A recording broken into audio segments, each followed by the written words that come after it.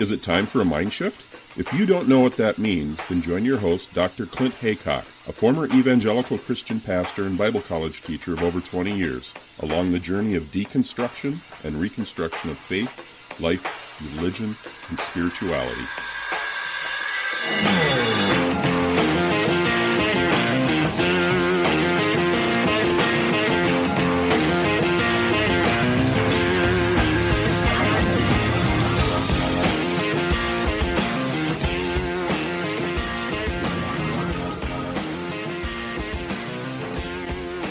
I'm really happy today to connect with Nate Manderson. I came across your work, Nate, in, I guess it was a Salon. You've written a lot of articles for Salon. So welcome, Nate, to Mind Shift Podcast. My pleasure to be here, Clint. Yeah, I'm really excited because as we were before we hit record, we were chatting about some kind of funny, ironic sort of, our paths nearly crossed. It turns out you went to the same seminary that I was an intern at in the Boston area a few years ago. So we could have almost, crossed paths literally at Gordon Conwell up there in Hamilton, Massachusetts. Absolutely. We would have had coffee over at Starbucks and been talking about how to interpret some of this Greek. That we would have, yeah. I was saying I was in preparation for doing my doctorate over here in the UK, and it was helpful in that regard. But as you said before we hit record, I mean, you probably disagree with a lot of their more conservative theology. I guess I didn't get too much into that because I was so focused on, being an intern and trying to help Haddon Robinson there, who was the professor of homiletics and preaching and all that. So I didn't really get much into it. But it sounds like you had some issues with some of the real conservative students, but not so much the teachers. Yeah, the professors were clearly conservative. It's Not everyone understands how conservative of a seminary that it is, because I think they're not that loud about it. When you're near Boston and you're a conservative seminary, you don't promote it that much, just in case they start to notice, because we're a very kind of secular and progressive area, of course, in Massachusetts. But yeah, they're a very conservative seminary, and I would push back against the professors, but they were very thoughtful and measured, and I never really found them to be upset by my liberal views. But my fellow classmates seemed to really get concerned, especially if I mentioned I might vote for Bill Clinton. They thought maybe I had become an actual baby murderer. So so it was more problematic with them, because I think when you're a young seminarian, sometimes any possibility from the other side is like a threat to their faith. And I was just trying to have a discussion, and they really struggled with even having a discussion about stuff like that. Yeah, I can imagine. It's funny because when I was at Gordon Conwell, even though I was only there 3 months, I suppose, looking back on it now, I was in the process of deconstructing my faith, because I'd come out of a really rough pastorate. I was the head pastor of a church in Portland, Oregon for about 11, 12 years. I was an elder, and then I became the head pastor, and I'd burned out. We had to close the church down. There was a lot of ugly church politics. So when I came to Gordon Conwell, I was burned out. I was burned on ministry. I didn't want to have anything to do with the church, but I was still okay with Christians. And I think that's where you and I probably resonate, is that I read a lot of your articles in Salon. I think, man, 10, 12 years ago, I was exactly where you are now. Right. I think I read a lot of your stuff, and it seems to be like wanting to have a message for the church in America today, that it's not necessarily a lost cause or something, Is that a fair assessment of kind of where you're coming from? Yeah, I mean, I think the reason I started to write articles like this, and it dates back, I don't know, almost 20 years, when I first submitted some articles to a local area paper, South Coast Times. I wanted to kind of preach to the public that has been burnt out by the church, just as I was burnt out by the church when I was a pastor, and just as you were burnt out by a church as a pastor yourself. Yeah, the public in America is definitely burnt out and has no desire to walk back in those doors. And I don't blame them. I think the church has given them plenty of reason to not attend church. Mm-hmm. And so there they are. God still cares and loves this public. And so I saw myself as a needed pastor to the public. And so that message is about the message that I try to follow of Christ, where Christ exposed the religious hypocrisy and reached out to the downtrodden. So I feel like when I'm writing these articles, I need to expose the religious hypocrisy, which is clearly found in the evangelical movement, and reach out to the downtrodden. Yeah, it sounds like you've come close, because one of your articles is something to the effect of, not quite losing my religion. So you're exactly. I've been close, trust me, and more recently even closer.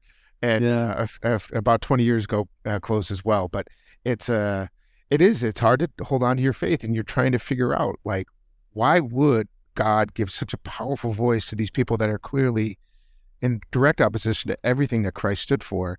It is frustrating to watch, and then to see the people follow these shepherds is really difficult. It's hard to watch. And I'm just reading your bio on Salon, and I was struck again by how similar our backgrounds are. It says you were educated at a conservative seminary, so we know that was Gordon Conwell. You were trained as a minister, so I was too. I was also ordained through the Baptist Church. So the difference is, it says you were guided by liberal ideals. So the difference is, with me, I was raised in a fundamentalist church in the Seattle, Washington area, but I've done loads of stuff that you've done. I've been a camp counselor, I've been a pastor, I've been an advisor, I've been a teacher. I've delivered papers. I'm a construction worker. In fact, what I do now is I'm a vocational teacher. I teach construction skills, so that's what I've been doing for the last 4 or 5 years in a college type setting, so it's a completely different career path, but we've done everything, I guess, that we had to do. Like you say, to take care of your family, you do what you have to do in addition to all these ministry things. Well, it's true. I mean, some of the things that didn't necessarily connect to ministry, but I do believe that the reason that you and I chose this other, like, my daily path was always very much about education and reaching the students that I always worked with were first generation, low income, and it continues to be the case because, like Paul being the tent maker, like we take our day, what we're supposed to do with our 40-hour work week, and we try to still serve. And I find a lot of my ministry is found in my service to these students that I've worked with the majority of my life. And then even in the construction or facility work that I've done, I feel like I'm supposed to lead by example and work hard and believe in hard work. So I still think it's ministry. It's just not, it just doesn't have the pastor thing next to it. Mm-hmm. And in fact, when I had the church, I remember very much feeling that I do more ministry in my daily job as a counselor or an academic advisor or a life coach than I would do when we were trying to decide, like, all right, is it Betsy's turn to make the coleslaw for this Sunday's dinner, or is it Patsy's turn to make the coleslaw? And both thought it was their turn, and it was really hard to resolve. And so that didn't always feel like ministry. I know. It seemed like when I was a pastor, probably 80 or 90% of my work week was spent settling petty disputes and squabbles between the members. And it was stuff like you're talking about. I remember one lady was all upset one time that there was an after church event where they were supposed to be advertising their, small groups in their homes. And one of the groups brought brownies and they didn't. And they were, that table was attracting more people. And she wanted me to, I don't know what she wanted me to do. I guess kick them out of the church for bringing brownies. I mean, but that's the level of stuff we're talking about. I mean, no, it's your pastor, and that's what it is, isn't it? Yeah, it's funny. I teach in middle school right now in the inner city, and middle school kids, and there's obviously a lot of petty disputes between 12-year-olds. Sure. And but the disputes that I was having between 80-year-olds was not a whole lot different. There were cliques. They were back talking, and of course it would be always under the umbrella, like, we really need to pray for this woman's family because have you heard the grandson's addicted to crack? And it's just like, okay, this is gossip. This is not about prayer. It's not a prayer request. Yeah. So it's just pastoring in unless you're, I guess, in the South and you have like a 5,000 person church. These old New England churches, or probably in the Northwest, I assume it's similar. It's a lot of these kind of elders that are, I don't know what's happening, but it was a struggle for me, and I had to step away myself, and I don't see myself returning to formal ministry anytime soon. Yeah, it's true. It's a different perspective, isn't it? Because the last job that I had, I just changed jobs in January, but the job I had before, I was a construction trainer, but I was able to teach military veterans over here in the UK. So I had, British Army, Navy, Royal Air Force vets, a lot of men and women with PTSD and, some pretty severe mental health issues coming out of combat. A lot of them were Afghanistan vets and things like that, and I felt the same way, even though I don't identify as a Christian anymore. I felt eerily, like you just said, that is quote unquote ministry. It was more of a pastoral role. It wasn't so much about teaching them the actual construction skills, although that was clearly part of why they were there. But yet a lot of the stuff I did was mental health support for these men and women. And I thought, man, I've had a lot of training in this. Oh, the difference is I'm not bringing in any religious component. It's more of a secular, support role. But I thought, man, I've done this. I've been here.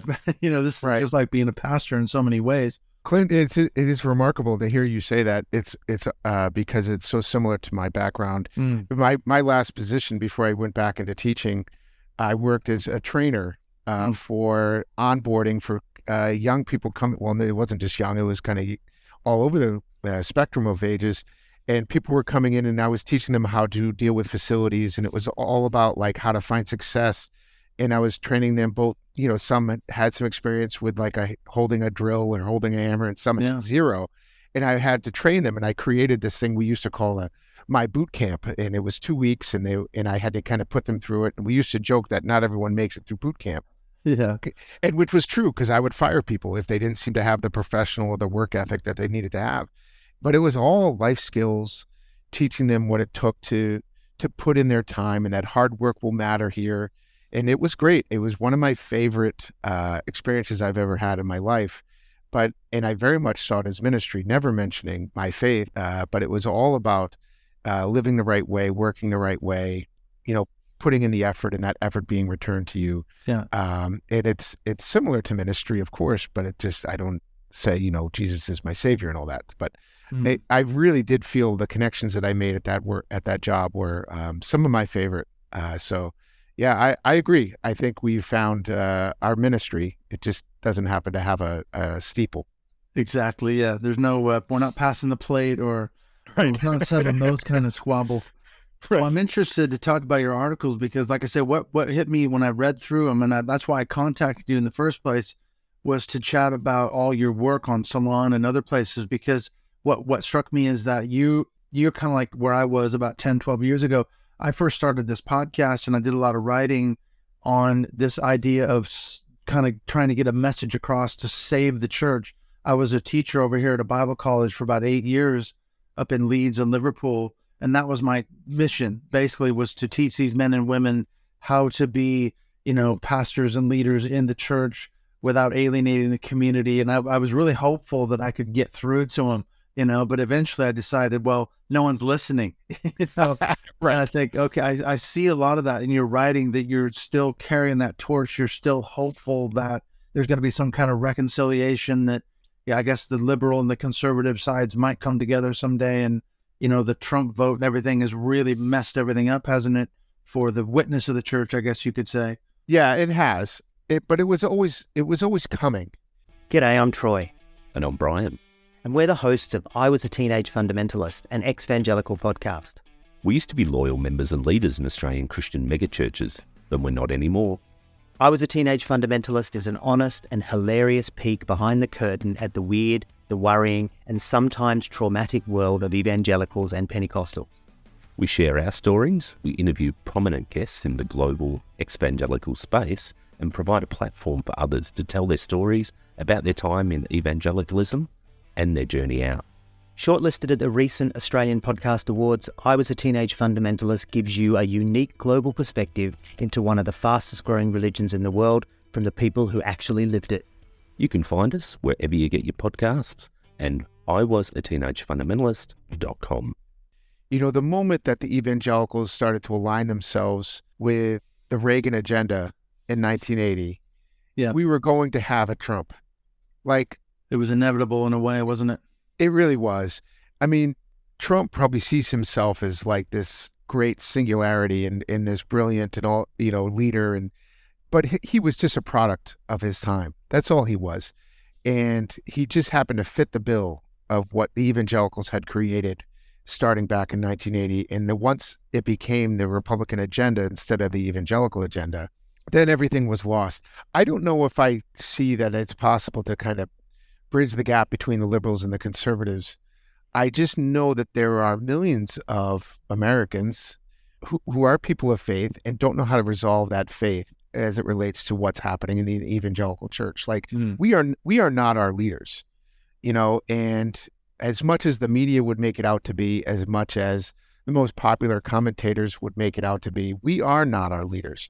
Our leaders is like, there's probably 30% maybe of the people that vote for Trump truly believe he's like the second coming. But the rest of them are voting for him because they're Republicans, and they're always going to vote for the Republican, and they just kind of hold their nose.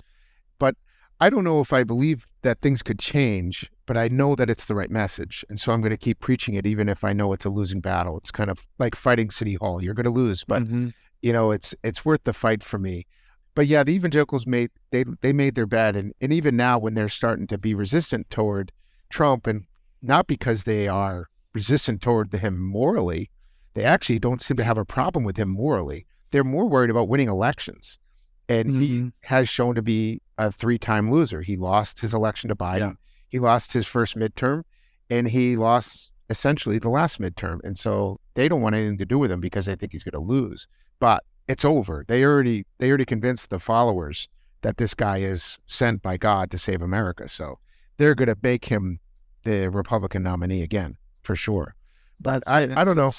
It's interesting to watch what's going on right now, isn't it? Because you talk about in some of your articles, the guy they really want is DeSantis, isn't it? But they may not get him if they're not going to get him.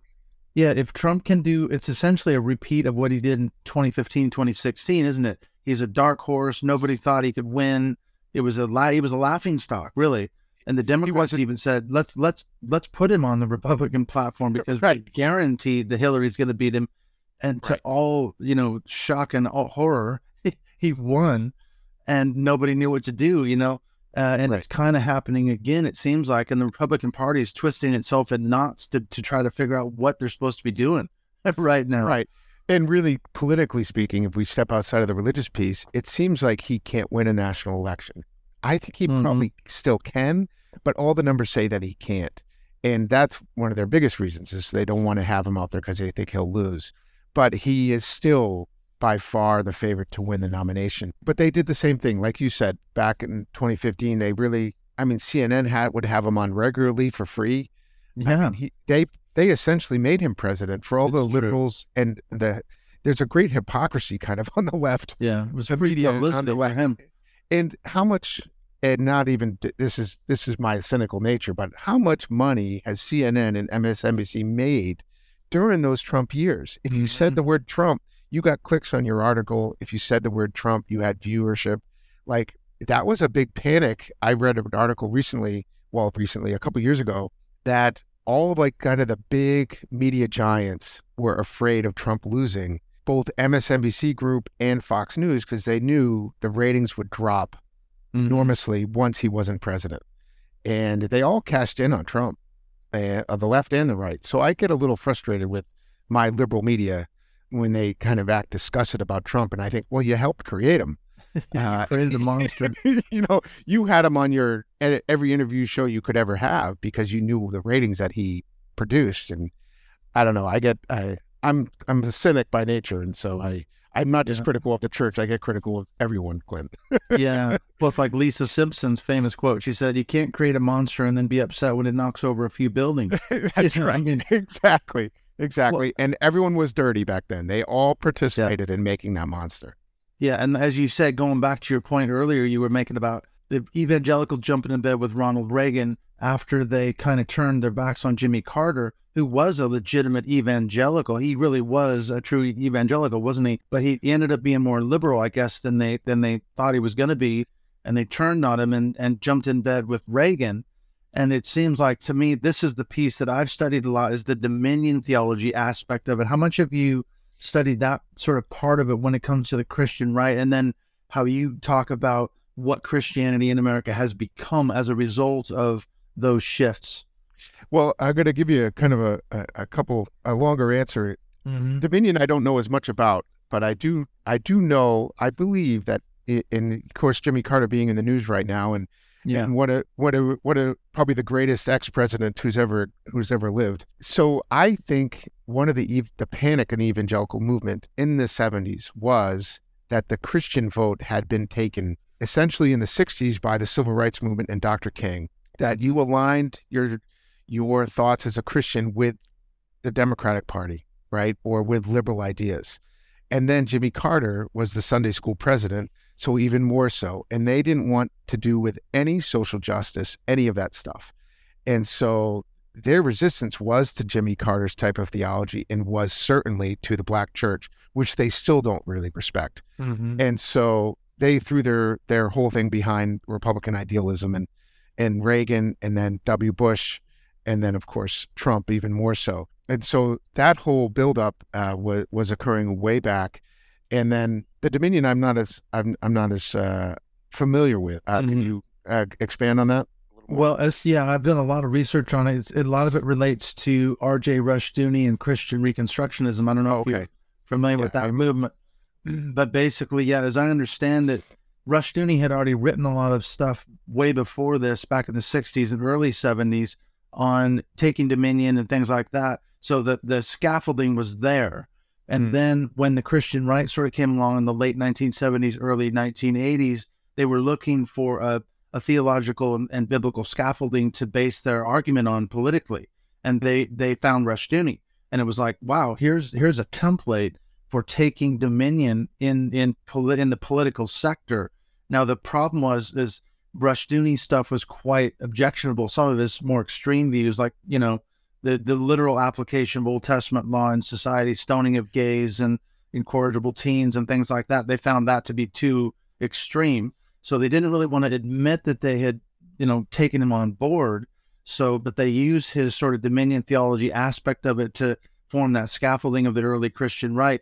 And then I think what you talk about is, based on that sort of move, that shift in the 70s and 80s, it's turned Christianity, or the Christian right, I guess you could say, as you say, they preach a hateful agenda based on self-righteousness, arrogance, and judgment. I mean, there's a great quote that you've got in this article about, this is the legacy of that move, and now they're having to deal with it. Right. Well, I always found it kind of interesting. The Bible's a pretty big book, and there's a lot in there that when you looked at America and any issues that you found in America, they could only find two issues, one around gay marriage or the gay lifestyle, and the other around abortion. Mm-hmm. And it was remarkably not about them, because typically these evangelicals were white, heterosexual men who were not going to have abortions, and at least publicly not gay. Although some of them we have found that they may have been. Well, they were in the closet. Yeah, right. And so how is it possible that in the entire Bible they find two pieces of an agenda to talk about publicly for 50 years, and those two agenda items have nothing to do with them? Mm-hmm. That seems pretty like convenient, as if like somehow there's nothing in the Bible about greed. There's nothing in the Bible about pride. There's nothing in the Bible about welcoming the foreigner or healing the sick. I mean, the entire scripture almost has to be ignored. The abortion item is even more difficult because there's actually nothing in the Bible about it. And then the homosexuality thing, if you want to try to follow it, it's written like 3 times in the whole book. And it's, like I said, massive. If you want to apply that, then we need to start chopping hands off for people that have stolen. We need to start stoning people for, they have, my shirt's not 100% cotton that I'm wearing. I need that to be thrown away. Like, you can't, if you want to apply the law the same way they are, we're in a lot of trouble. And so they found issues that were political winners. I don't even know if they really even believe in what they're doing. I just know they want to be in power, and these are ways to stay in power and rally the people. Mm-hmm. And as we know, there's been a lot of research done, guys like Randall Balmer, Frank Schaeffer. I don't know if you've read any of Frank's Frank Schaeffer, yes, I have, yeah. Yeah, I've had him on the show a couple times, and we talked about his book, Crazy for God, and things like that. And we know now, of course, that, as you point out, the whole thing about abortion was a kind of a cynical tactic on the part of guys like Paul Weyrich and others to motivate a huge sort of a sleeping base of Christians. These were the people that were, followers of Jerry Falwell on his radio show and things like that. And he went to Falwell and said, look, we need to, motivate that base. We got to get them motivated. They didn't care about desegregation of schools. They weren't upset about that. It was abortion. That was the thing that could motivate all these evangelicals out there that never really voted before, So the whole thing has a backstory to it. It wasn't even about abortion to begin with. It was just a ploy to get them motivated to vote. Right. Even I had mentioned this. I was talking to someone else, and that James Dobson at the time was actually quoted. Founder of the 700 Club, obviously a huge evangelical leader in America. Oh, yeah. And he was quoted at the time that saying that the Bible was silent on the abortion issue because they didn't realize, this is obviously the mid-'70s, early 70s, they didn't realize it was a political juggernaut, that this was a winner. This was how you could motivate votes. It was only when they realized you could motivate people behind this idea that we're murdering children, then people were there. And it's been an interesting thing to see the law change and to see, how they can still rally the people around it. But clearly they found something that lit a fuse underneath the evangelical movement. But it had nothing to do with the Bible. It had nothing to do with Christianity, Jesus Christ, or anything. It just had everything to do with getting a seat at the table of power. Yeah, and as we can see, the strategy worked because, 40, 50 years ago, the strategy was we need to elect a president who will support our causes, who will also appoint conservative Supreme Court justices and as well as judges on lower benches. And that's exactly what Trump did for him. By appointing the last 3 Supreme Court justices, that was when they made their moves. But it was a long time coming.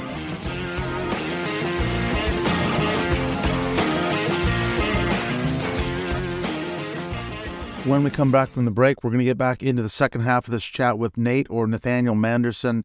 Really good conversation. He's this pastor to the public, writing articles in Salon and in other places, talking about his views on what's happening in the church. And I do resonate with what Nate is talking about. As I said at the beginning of the show, I can see where he's coming from for sure. I'm not necessarily there myself, but I do want to have Nate come back. We're going to have someone else coming back in April for our Mindshift Zoom call. I'll talk about that more in a minute, but I think maybe we'll see if we can get him back in May. So if you want to meet up with Nate, you can do that, and I'll tell you how you can do that in a minute. I just wanted to mention what's going to come up here in the next few episodes here on the show. I've been in touch with my good friend Chris Shelton. In fact, I was on his show. It's going to come out probably in a few more weeks. We had a really good conversation all about my research into controversial pastor/cult leader Doug Wilson out of Moscow, Idaho. And then we got into a whole lot of other stuff. So that's coming out on his show. Then I wanted to turn around and return the favor. So I'm going to be talking to Chris here next week as I'm doing this recording now. So that episode's going to come up just after this one drops with Nate Manderson. And then I've been getting requests from people to do another episode on Doug Wilson, Southern Slavery as It Was. In fact, I got an email or a message the other day from someone on my public Facebook page. She actually lives in Moscow, Idaho. Her name's Ginger Rankin, and she's very much into the local scene there. And of course, that includes controversial stuff that Doug Wilson has done over the decades. So we've been messaging back and forth, and we've been talking to people like her about doing this episode. So as I get time, I'm going to start working on an episode doing this thing on Southern Slavery as It Was, specifically focusing on the book and sort of the backstory behind it. There's a lot to it, really, when you get into it, and it's quite a disturbing story. Very racist, sort of revisionist view of history, accusations of plagiarism, and so on and so forth. And he's never, ever, as far as I can tell, retracted his statement or, said his thesis was incorrect or wrong. So we'll talk about that on that episode, as I say, when I get a bit more time. I've also been in chats with Veni Koshes. She's a former cult survivor. So we're going to be talking again. I've got that scheduled, booked in. So that's coming up soon here, and probably after the one with Chris Shelton. And I've also been in conversations with Elgin Strait. He's another ex-cult member, ex-Mooney. He's an expat like myself. He lives over here in the UK. He lives in London. So we're going to be doing something end of April, early May. So we've got some cult stuff coming up. We've got an ex-Scientologist, ex-cultist, ex-Mooney coming up here in the next few weeks. And then, as I said, I'm going to work on getting that episode together on Doug Wilson's book, Southern Slavery as It Was. I mentioned at the top of the little break here that you can get a chance to be on our Mindshift Zoom calls. In fact, we just had one the other week as I'm doing this recording. We had Sam Terode, and it was an absolutely fantastic conversation. I'm going to put that up on Patreon. If you want to watch that video, you have to be a subscriber to Patreon to get access to that video. But then next month, we've got Chris Shelton. And as I say, I'm going to try to have Nate come back in the month of May. So how can you be part of those calls? Well, you can support the show on Patreon. That gives you exclusive access not only to early content, but also those Mindshift Zoom calls that we hold every month around about the third Sunday of the month. And it also gives you access to our closed Mindship Podcast Facebook group. You can also just donate to the show. If you don't want to be a Patreon supporter of the show, you can go to my website, mindshippodcast.co.uk, and there's a PayPal button. You can click there.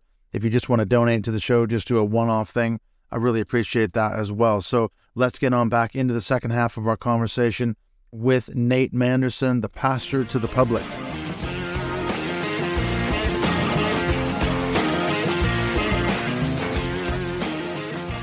I mean, this was decades in the making. I mean, to what extent, too, is the Christian nationalist piece in there? Because, I read a lot of stuff by David Barton. I don't know if you're familiar with his, Ball Builders and all that. And his whole thing is, America was a Christian nation. We need to become one again. And abortion and homosexuality are the two major sins, corporate sins, that are stopping America from becoming a Christian nation again. So there's that piece as well. I mean, to what extent is the Christian nationalist element in this as well? Yeah, that is an interesting thing. Why they're so upset by the idea that somehow they think that maybe Thomas Jefferson or Benjamin Franklin might not have been a Christian, or that somehow the whole Constitution is built upon Christianity or the foundations of the Christian faith. I'm not saying there's not a Christian influence within the founding of our country. Of course there is, but like murder, like we all knew murder was probably a bad idea. We knew that stealing is a bad idea. These were not new ideas that only was found within the Christian faith. Our Constitution about having like equal opportunity to life, liberty, and the pursuit of happiness, that is not necessarily only found in the Christian faith.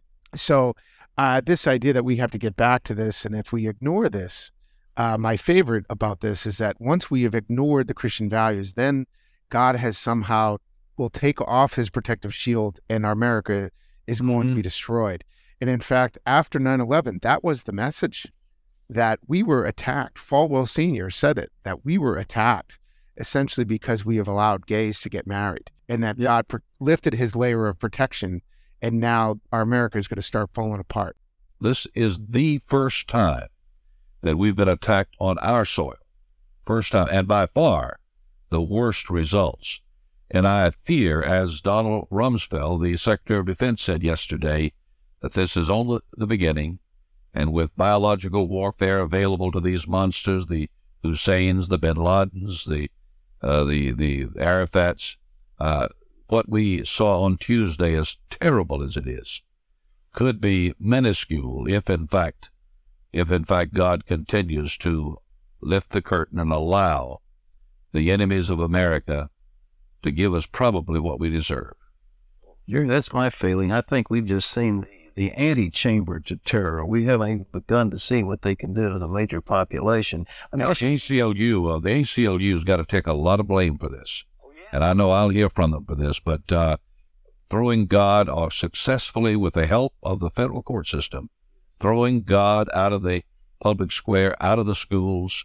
The abortionists have got to bear some burden for this, because God will not be mocked, and when we destroy 40 million little innocent babies, we make God mad. I really believe that the pagans and the abortionists and the feminists and the gays and the lesbians who are actively trying to make that an alternative lifestyle, the ACLU, People for the American Way, all of them who tried to secularize America, I point the finger in their face and say, you helped this happen. Well, I totally concur. It wasn't a problem when we owned slaves or wouldn't let women vote or people that didn't own property vote. Those weren't the problems. Yeah. But when we let two guys get married, then America's we're going to collapse as a country and a society. All those other things, they were bad, sure, but not as bad as two men getting married and raising and having a loving family. Somehow that was the big one. That's when God truly got frustrated with us. It's really mind-blowing to watch so many people buy in to such a illogical theology. And, they are saying that most people are more biblically illiterate now within the church than ever before. And so they're just relying on these pastors and they just believe everything they say around the Bible, but they're really not preaching the whole scripture. Mm-hmm. Well, and, to what extent was Donald Trump figuring into that? That's why I go back to the dominion theology piece, because the way I interpreted it was that 80% evangelical, both in 2016 and 2020, they were primed to accept someone that was going to help them achieve that dominion. And to a large extent, they did. But now he's trying to run again. You have a couple of articles where you talk about, they still love Trump, no matter what the pollsters say, no matter what the GOP might say. If he beats DeSantis and gets the Republican nomination, they're just going to fall in line. And these pastors, like you said, they spent years promoting Trump, right. And now they're trying to walk back a little bit. But if he gets the nod, they're going to just fall back in line too, surely.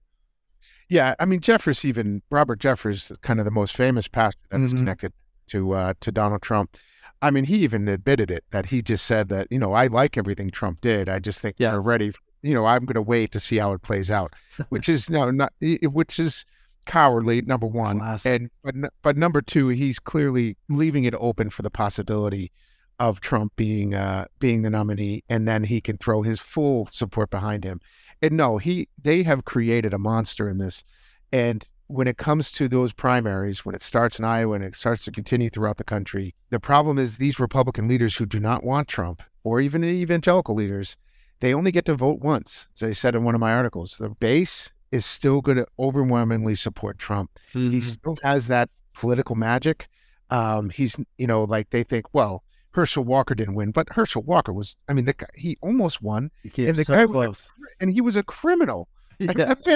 The man threatened like every girlfriend he ever had in his life. He physically threatened her, and he still almost won. Mm-hmm. So that shows there's a lot of power still behind Trump. And so when it's actually Trump, and Trump does have something on that stage, he connects to his people in a way that a lot of politicians wish they had. And once he really starts running, I think he's going to run away with it. And so we'll see whether he can rally the people. I don't know what the Democrats are going to do. Biden is clearly susceptible to certain things. Sure. It has some political weaknesses when it comes to running for president. So it'll be a tough time. I'm hoping that Trump can't win again, but I do think he has that domination in his pocket. And then, yes, the evangelical leaders are going to line up behind him. Yeah. The people, it's not just that they believe in Trump. They truly believe he was sent by God to help save his country. You don't just stop thinking that because he says something offensive. The man opened his whole campaign being offensive. Yeah. I mean, the whole Mexican rapist. Yeah, the Mexican rapist thing. That should. Some are good people, I assume. Some of them are okay. And of all things, for the evangelicals to support a man like that who demonizes the foreigner, when you're a Christian, the whole Bible is about welcoming the foreigner. And for us to then support a man that his entire agenda was to reject the foreigner and to keep them out because they're dangerous and they have diseases could not be more antithetical to what it means to be a Christian, a follower of Jesus Christ. And so once that happened, you knew it was over. And once the people believed in that, you're not going to get them to not believe in that. Mm-hmm. Right. So you've got the Christian nationalist piece, the dominion angle, these abortion, homosexuality, whatever the drivers are. I like one of your articles because you talk about, it came out in 2022. Do right-wing evangelicals really want a Christian nation? You say, hell no. And I like that you go through kind of point by point. If this is a theocracy, if this is really what we're going to be living in, what does it look like? We don't want it. In fact, they don't even want it. And I like the way you conclude the article. You say, quote, but a Christian nation is not what these evangelical Republicans want. They, and especially their leaders, seek power, money, and vengeance against anyone that stands in their way. If America's current healthcare system is killing people, then fine. If the justice system condemns the poor to prison and lets the rich walk free, then fine. If poor neighborhoods are plagued with violence and become traps nearly impossible to escape, then fine. These so-called Christians have no interest in equality of opportunity, in healing the sick, in welcoming the foreigner, or in serving the poor. In other words, you say, one last sentence, while conservative evangelicals may claim to want a Christian nation, they will do nothing to make that a reality. It's the last thing they want, you say. So it's actually, it's antithetical to what they're actually talking about.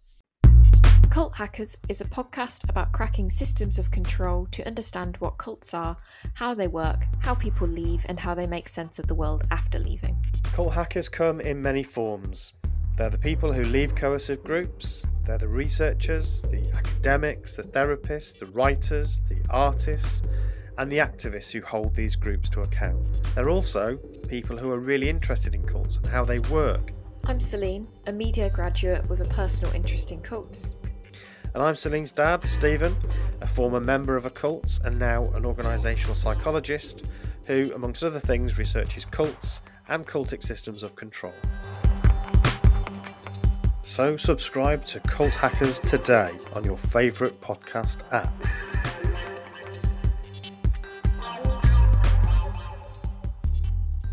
Yes, and it's interesting because one of the things that I find to be problematic in politics, actually from the left and the right, is typically people like to pick issues that they feel are winnable. Mm-hmm. And not, winning the abortion fight is so like them getting the Roe v. Wade to be overturned was always a winnable fight, something that seemed achievable, something that was measurable, something that when it happened, you could have this big celebration and all this. Winning the fight for equality of opportunity is a fight that almost will never be achieved, but is worth the fight. So to fight for equality of opportunity in our justice system, and that's a hard fight. And not as easy to kind of say, look, we did it. Like, because we're not going to get to the look, we did it. The equality of opportunity in our education system and our healthcare system, man, these are really hard fights. And you have to attack a structure that has a lot of money and power. And to do that, it puts you out of the fray. You don't get to sit at the power table anymore. Mm-hmm. You don't get invited to the White House anymore when you're condemning the healthcare industry, when you're condemning the food industry, when you're condemning, the educational system that is clearly favoring those that are living in wealthier neighborhoods, or condemning a justice system that clearly favors the wealthy. Like, you're not going to get invited to the State of the Union. You're not going to, you don't get to have that. You are on the outside. Yeah, and of the structures, and trying to condemn the structure that is oppressing people. And they don't want that.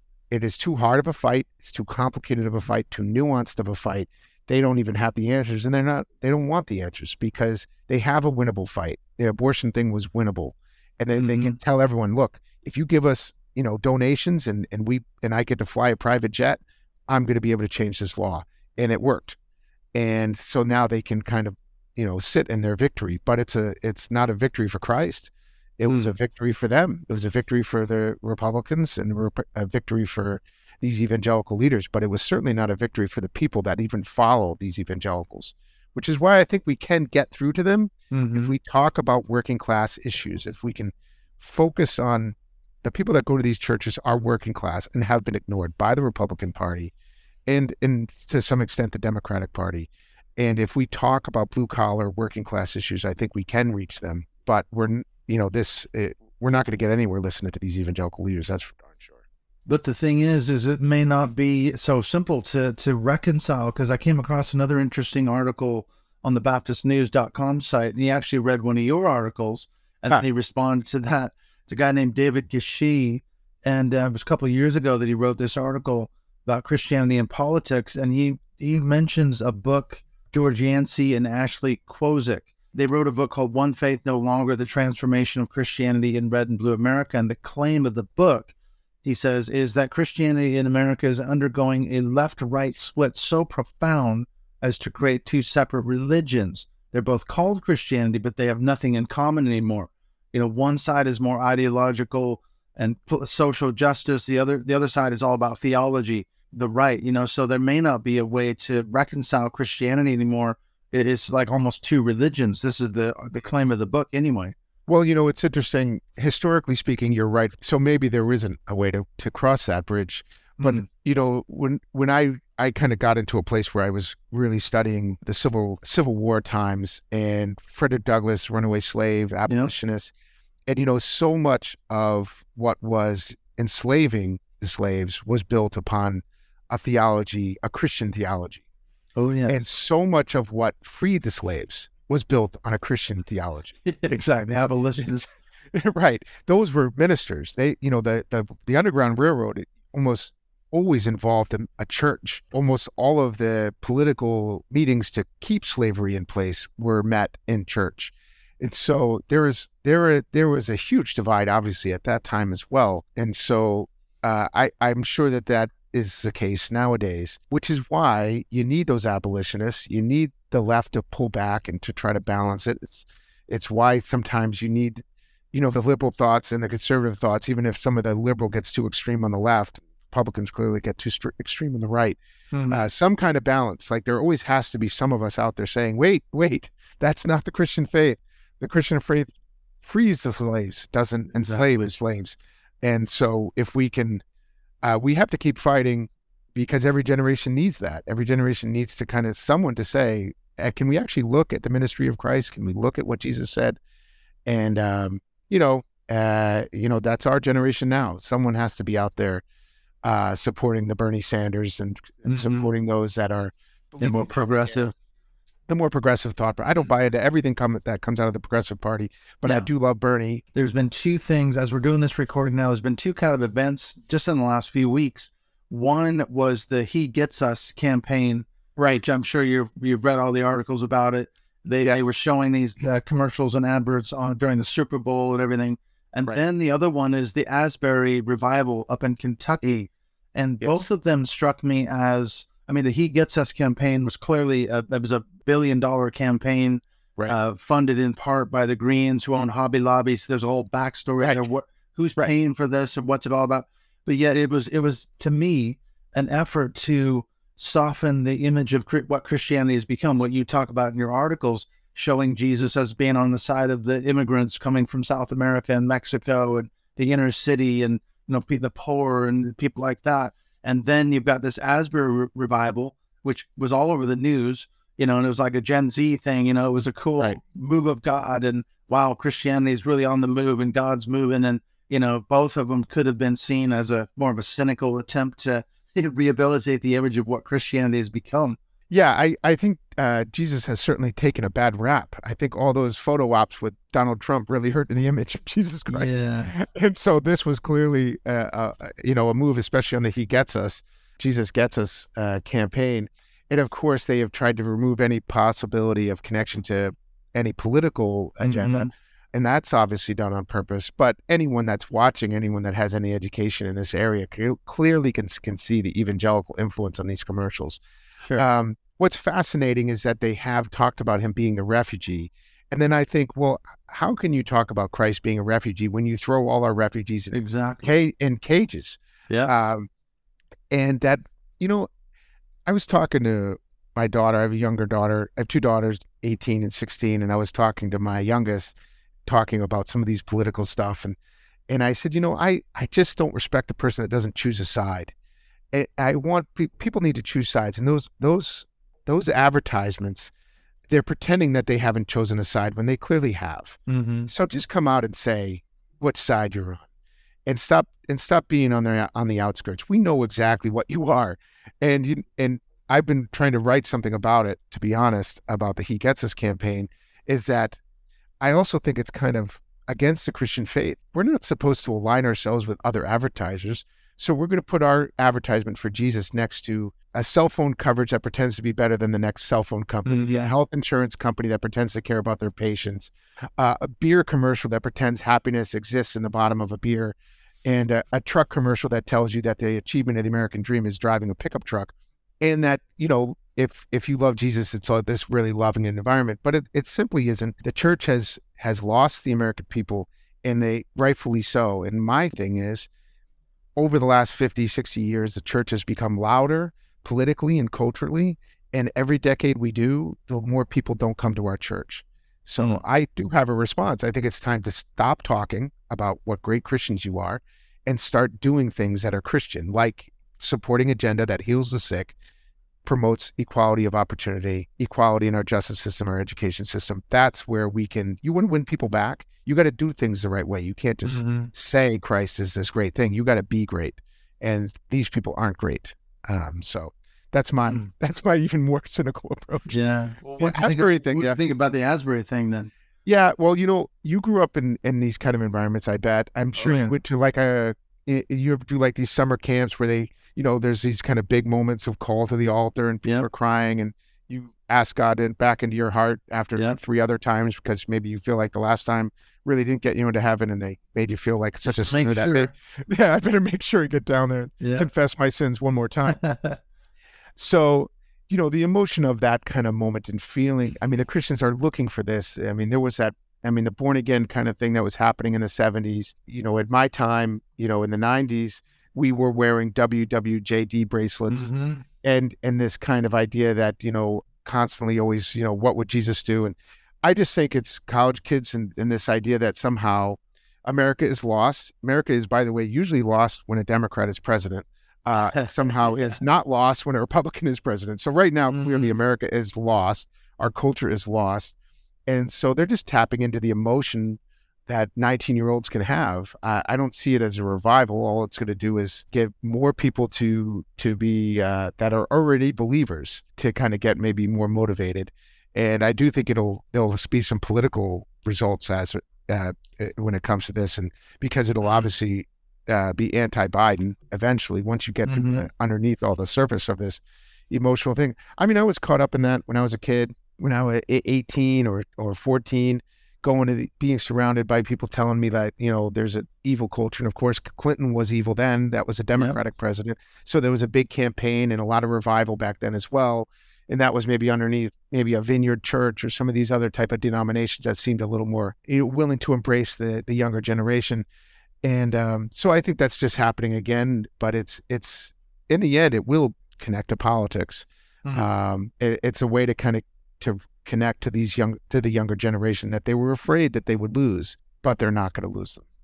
At least the portions of them that they need. But it's interesting, actually, I'm going to say one more point. Right in our local area, we both attended Gordon Conwell Seminary. Gordon College, which is right next to it, they made big news by speaking out against Obama and sending a big letter to him and not supporting a gay student group on campus. But the thing is a lot of these kids that are 19 have grown up around their friends are gay. Sure. So it's not like when I came out of high school, no one was gay yet. No one came out as gay yet. That happened in college. You know what I mean? Like it didn't happen publicly, but now your best friend might be gay and it's hard to condemn them. So they are afraid they're going to lose that next generation because most of them 19-year-olds don't really give a crap about someone's alternative lifestyle. Yeah. So I think that's some of it, trying to maybe capture that younger generation. Yeah, they're doing their best to kind of win them back into the fold, I think. And I look at that Asbury thing a bit more cynically too. I think, Matt, it's all led by Gen Z people, and that was what they were really trumpeting. I guess it's over now as we're doing this recording. Yeah. The presidents and revival's over. Shut it down. Yeah, revival's over. Yeah, right. How ironic. Well, listen, it's getting close to the end of the hour. I've really enjoyed chatting with you. We definitely need to keep in touch. How can people find you on social media? Obviously, you've got your articles on Salon. You can look up those loads of articles. How can people find you on social media then? Clint, to be honest, I'm having a debate with myself about getting it. I'm off social media. I have thought about having a Twitter account. So yeah, you can find my articles on Salon, Nathaniel Manderson, Reverend Nathaniel Manderson. My email's there. People could email me. That's how you found me. That's how at the bottom of the articles. And maybe I'll look to kind of get more connected to at least maybe one of these social media accounts. Sometimes the social media drives me insane. So I've kind of enjoyed not being involved. But I think it's time to kind of get myself back out there. So if there is, I'll send a note to you that I've opened a Twitter account. The other thing, too, before I let you go, we need to talk about this, too. I was going to invite you to come back maybe in April if you're available. We do a monthly Mindshift Zoom call where it's a group call. People from our Patreon supporters are able to drop in and meet you. So if you're interested in coming back in another couple of months, I'd love to have you come in as a guest for our Mindshift Zoom call. So I'll hit you up on email and we can maybe talk about that. Absolutely, Clint. I'm there. I've enjoyed this conversation quite a bit. Yep, no problem, Nate. Thank you. And I will speak to you again. We'll set up something for maybe another couple of months. All right. Thank you, Clint. God bless. Thank you. I'll speak to you soon.